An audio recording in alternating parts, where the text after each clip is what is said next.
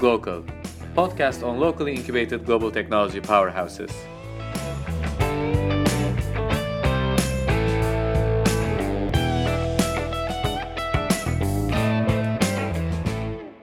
I accomplished things that I didn't think I was going to be accomplished, failed more times than I thought a human potentially fail, but still survived at the end of the day. Back when I was an entrepreneur, I would always get the question, what's the biggest mistake you've done so far? I just couldn't remember because I felt like I was making a mistake every day. But somehow the number of rights overweighed the number of wrongs. Balance just ended up being fine at the end of the period or year, whatever. And we came through and there was light at the end of the tunnel. Very inspiring words from Rina. She raised more than $50 million for her 2 ventures, did 40 investments as a venture capitalist, and is eager to do more. Full disclosure, she's my partner at 500 Istanbul for almost 4 years now. She's great to work with.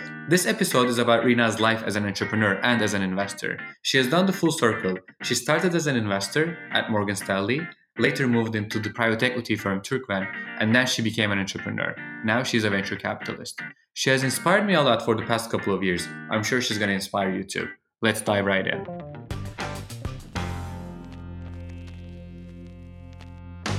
Hey Rina, how are you? Good, Enes, how are you? I'm great, thanks. So this episode is going to be a bit different. So we're not going to talk about a specific company per se, but we're going to talk about your background, first as an investor and then how you turned out to be an entrepreneur and then back to being an investor. All right, sounds good. So let's go back to before peak, meaning when you were doing investment banking at Morgan Stanley, as far as I know, and then you joined Turkven here in Istanbul. Can you please tell us a bit about your experience before you started peak? Yeah, I say I did like a 360 in my career.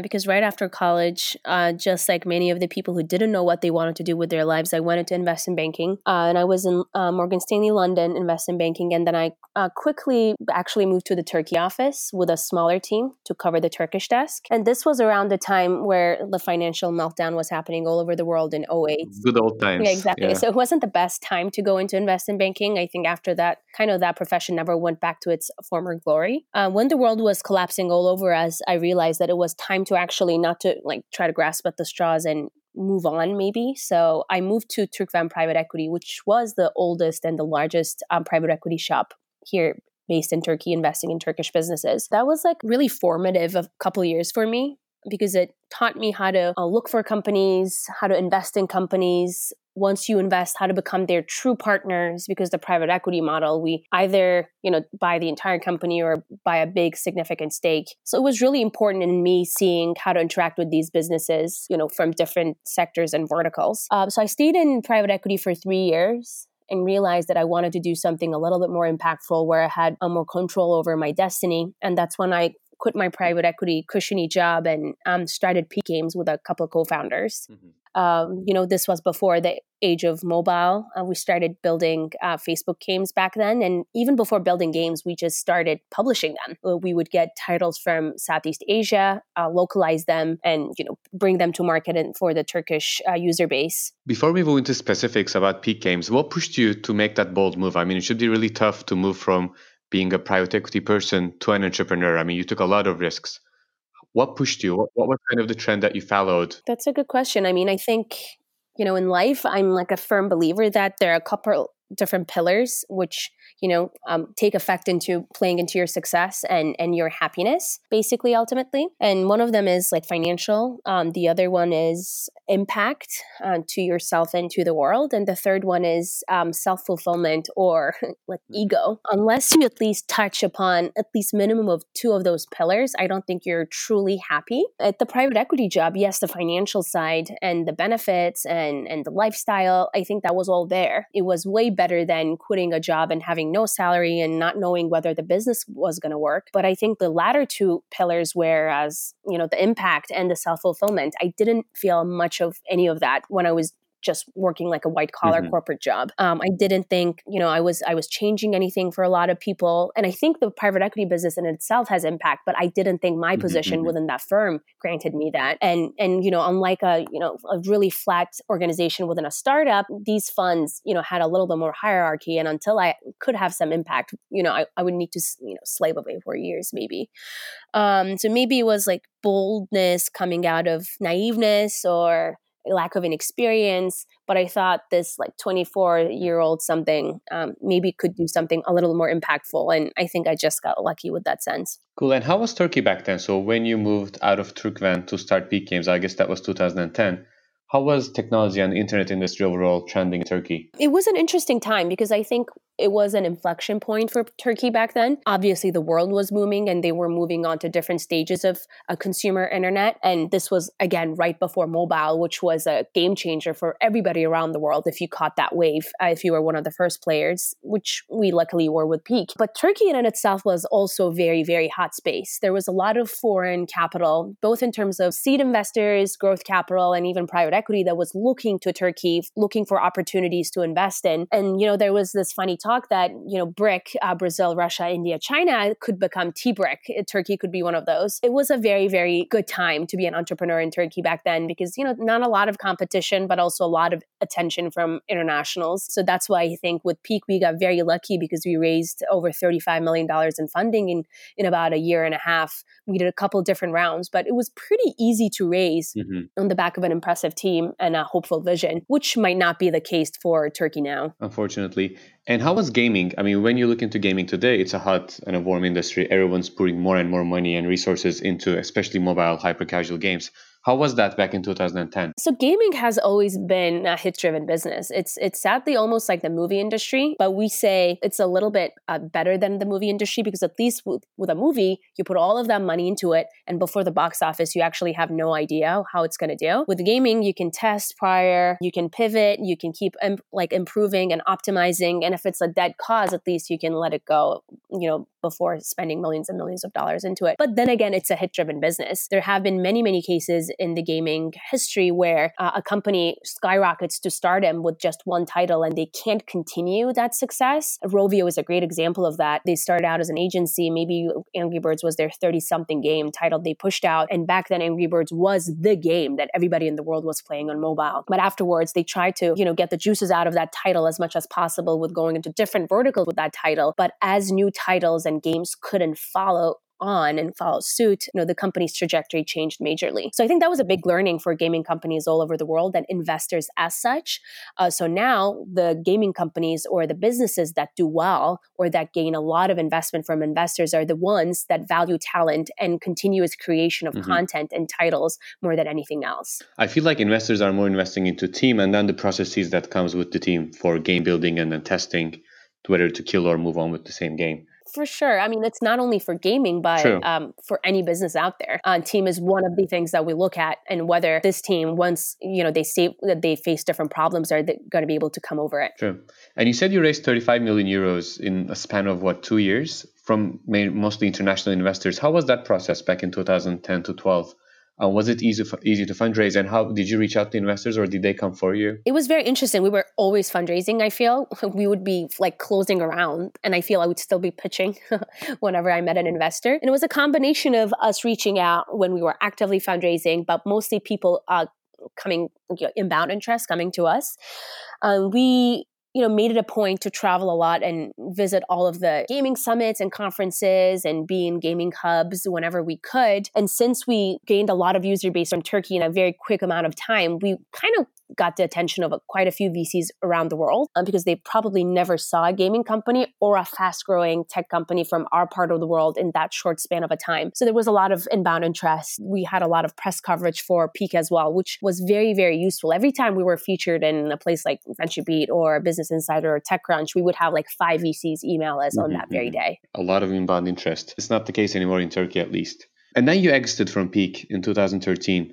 How did you come to that decision, and how was that exit process? It was an interesting period of time because I think exiting from a company is always like kind of separating from a dream or a baby almost, because you put everything you have into that company, into that team, even if you know that the company is going to be really well. It's an emotional stage. I had come to a point within Peak where I was feeling my impact within the business or even my value add or my need less and less.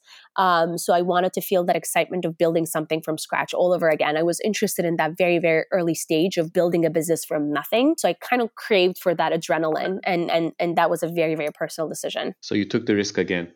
Which brings me to Flat 4 Day. I mean, you went from a highly scalable global gaming business to a more of a regional operational marketplace model. What drove you to that decision? It wasn't an intentional decision. The second company I built with my brother, and he's the godfather of the idea of the company. And obviously, it was a very, very regional model of a business that exists around the world. Airbnb was booming, and HomeAway has been in market for quite a few years, even before Airbnb. And Turkey, when we looked at it, Istanbul and Antalya, two cities in the Turkish market, were among always the top 10 visited cities around the world. And we said, we have this gold mine. People already come here. Why don't we give them a platform to do this both locally and internationally? So that's how the idea started. But as you said, it was a very different business than Peak. Peak was essentially a software company. It was a purely technology company versus Flat4D is a technology-enabled services marketplace, which is very, very different. The skill sets that required and the growth trajectory and the resources that you need to get there, it's a very, very different business type. And I'm very glad as an investor now that I got to see two very distinct businesses personally. Yeah, I was going to ask you that as well. How did that change your overall investment perspective? I mean, you as Rina personally, would you rather invest into more highly scalable software businesses, which is more high risk, high return, or more regional operational marketplaces where I think there's lower downside, but the upside also seems to be a bit more capped? I think my risk appetite and the way that I'd like to invest is the first category. I also, nothing against Turkey, obviously I'm based here and I invest in Turkish companies, but I really dislike companies or businesses that are just exposed to one market and one market alone. This is because, especially when you're in an emerging market, obviously the market dynamics and the trends are quite volatile and out of your hand. So the fact that a company's destiny or their success is tied to something else besides their execution capability and besides the global trends is a little bit unnerving, because when you're investing in early stage, you're already getting enough risk in terms of team execution, product market fit or defensibility, all of that stuff that anyone around the world is taking the risk of. If you want to add the country risk on top of that, the associated reward has to be amazing. And when we look at the Turkish history of startups, Turkey serving startups having liquidity, that risk reward ratio, I don't think is there yet. So I would be more in the lines of highly scalable tech focused companies that are, using the Turkish talent to build something global. Is that why you pushed Flat4Day to grow around the region in Eastern Europe and MENA? And how did that turn out? I mean, were you guys successful in expanding Flat4Day regionally? That was the reasoning behind it. But obviously, it's a very, very tough game plan.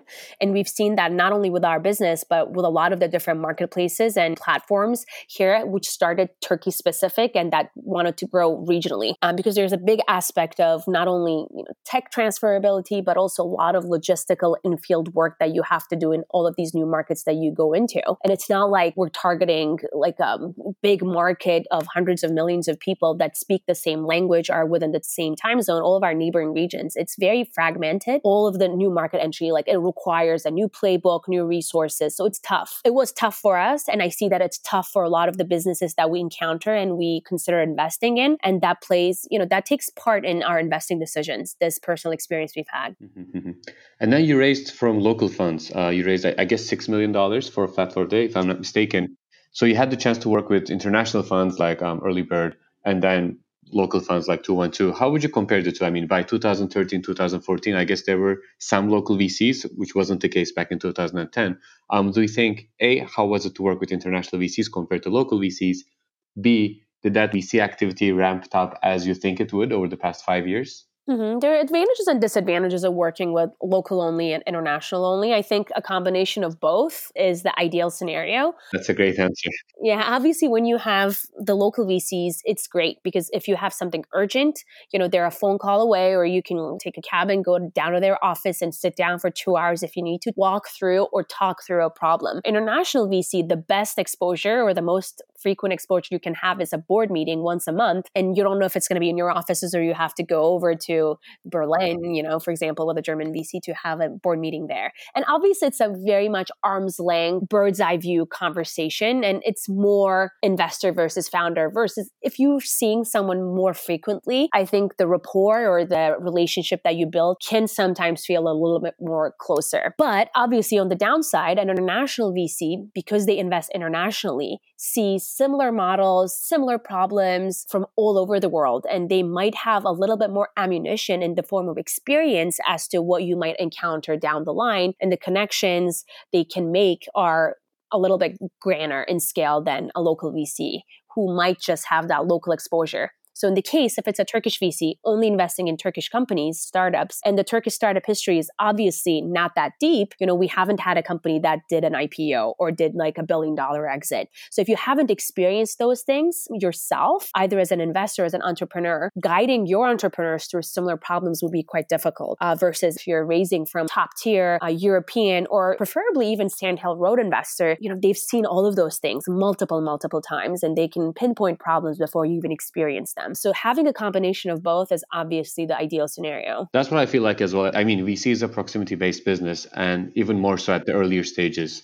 A VC can be really helpful in the early stages, but as you become a bigger organization, the resourcefulness and the connections and introductions play a more key role, and that's where you need the international investors. And you raised funding from the public company HomeAway, which then got acquired by Expedia. Why would a US public company buy shares in a Turkish company, and how did that come about? It's interesting. And when we talk about our investment strategy 500 now, why companies buy startups or why companies buy other companies is a big discussion point. And when we're making an investment, obviously, because when we invest, we always want to invest in companies that will have some sort of liquidity down the line, whether through public markets or private. And HomeAway, or don't need to name names, but other public companies or big giants that are very acquisitive are very active also in the investing space. Because when a big company is buying up another company, it doesn't usually happen overnight, but you have to have some sort of a relationship. And the relationship either comes through a customer or a supplier-provider relationship or sometimes through an investing relationship. And with this second company, with Flap for Day and HomeAway, the relationship was both. We first started as a customer relationship. We were a big supplier of inventory to HomeAway from Turkey. Actually, all of the Turkey inventory was coming through us. They're basically certified and licensed provider. And because they were so happy with the relationship, they wanted to invest with the hopes that it was going to turn into something bigger back then. Mm-hmm. Amazing. I want to go back to your Harvard days. As far as I know, you had the scholarship from Harvard. And then with that money, you invested into Apple and Amazon back in 2002. If I'm vaguely remembering a conversation like that with you. Can you tell me a bit about that? Like, what made you to invest into a stock market while you were only, 18? Yeah, it was interesting. Yeah, I was in a financial aid at Harvard. And because of that, I would also have to work to make pocket change, I guess. I was a teaching assistant with, economics 101 in my second year and worked at the library and all sorts of odd jobs. But yeah, when I made that money, I would go invest it into stock market. Mainly because one of my early friends and later roommates at Harvard, her dad used to work at Goldman Sachs. And, that's what he did. And he would come over and talk to us about all of these technology stocks and companies that were recently public that would do so well into the future. And then back then I didn't know too much about it, but everything he said would make so much sense. And I said, why not? And it turned out to be a good investment back then for us. Good investment. Yeah. Seems like you were born as an investor. Last question on Harvard. You also wrote a book there, right? Yes. Why? And how did that turn around? Yes, I guess that's the entrepreneurial streak again. I wanted to do something while still at Harvard, while I had my entire life ahead of me, low risk, potentially high return. And I didn't have too much capital. I wasn't a coder, right? And back then in Harvard, the technology streak hadn't caught on yet. It was very different than the West Coast. It's very different than Stanford and Berkeley. And I think Harvard has changed now. But back then it was pretty much, if you were top of your class, you would either go into banking, trading, or consulting. Nobody would think about joining a startup or starting a company. In fact, from my year, the people who've joined Facebook, people would laugh at them. But so I was thinking, what can I do? I'm not a coder. I can't even build anything of that sort. I don't have a lot of money to start a business. So what can I do? Doesn't require a lot of capital to start and doesn't necessarily require skill set that I don't have. So me and my roommate, who was a lit major, we said, hey, why don't we write this young adult and chick lit book about Harvard, this fictional book, and make it a book series and sell it to a publishing company under a pen name. So we pitched it to a couple of publishing houses even before we wrote a page. We just had an outline, a page of an outline, and we had competitive offers right then and there based on that one page, and they wanted to see chapters. So I remember spending 2 nights in a row, not sleeping, cranking out 3 chapters that we would have to send to these publishing houses so that they would give us an offer. But the plan was always to do it under a pen name because we, really weren't thinking that, this was going to be our career. But at the end of the day, the publishing houses that made us the offer thought that we, having our real identities attached with Harvard was going to be a sales point for this series. So we said, why not? And it was a fun project. I look back and laugh at it now, but it was good times. How many people bought the book? I don't know. It just, yeah, across like different, it was like a series and published in different languages. I don't have the exact number, but didn't do badly. Great story. Now we move to 500 Istanbul and what happened over the past 3.5 years as we worked together. Intentionally, I wasn't going to mention 500 Istanbul that much because I don't want to seem kind of marketing our fund. But anyways, I'll just ask a couple of questions. So how has your investing evolved personally over the past 3 years? I mean, what are your major takeaways and what have you learned? What would you never do again? Yeah, I think I always knew something deep inside of my heart that kind of got approved with the investments they've made over the past couple of years. When VCs are asked what they look at when they're investing in businesses, the number one answer that you get is the team. Obviously, team is very important. It is up there, and it's one of the most important things. But I think the market and the market that this team is addressing is usually often downplayed by early stage investors. And I've realized that market, if not more important than the team, is so important. You know, people say that a good team can pivot, but pivoting means making slight changes. If you're stuck in a bad market, even pivoting enough, pivoting 100 times will not get you out of that market rut. So understanding the market that this team is going after has been the number one decision-making point, I think, in our investment mandate. And I see like there's a lot of pattern matching as well in the VC business. What are some of the patterns or trends that kind of shape your investment thinking? Anything in particular, especially from Turkey, that you see how a lot of, I don't know, B2B SaaS companies with mid-ticket sizes become more successful or anything like that? Yeah, I think when we look at our portfolio, this wasn't intentional either, but we see that there's like a strong preference and skew towards B2B SaaS companies. And the reason I think for that is, especially for global facing, international aimed companies, to start out from an emerging market and try to have like a consumer facing product be really, really successful is very tough because at the end of the game, unless you have an insane network effect, which only a handful of companies in the world have, the consumer facing business ends up being deep pocket game. It's a function of how much money you've raised and how much money you can spend on user acquisition in a sustainable fashion. And in a place like Turkey where fundraising is a problem currently and will continue to be, I think, in the next few years, unless you can think that you'll be able to raise like hundreds of millions of dollars, trying to go after a consumer facing market at the global level is going to be really, really tough. But on the other hand, a B2B SaaS company, your audience is different. You can do really, really targeted user acquisition. And at the end of the day, once you acquire that user, the product will have to speak for itself in retaining those customers and lowering churn and then maybe getting new leads. So we've seen more success with B2B. So that's where we go. And in terms of the types of things we try to invest in, obviously like highly regulated industries, incumbents play a big role and are slow to innovate, are obviously industries that we try to go after. But having said this, being a regional investor, you can't be too thesis driven because you already have shallow enough of a market that if you also focus vertically, I think your choosing pool is going to be really, really tiny.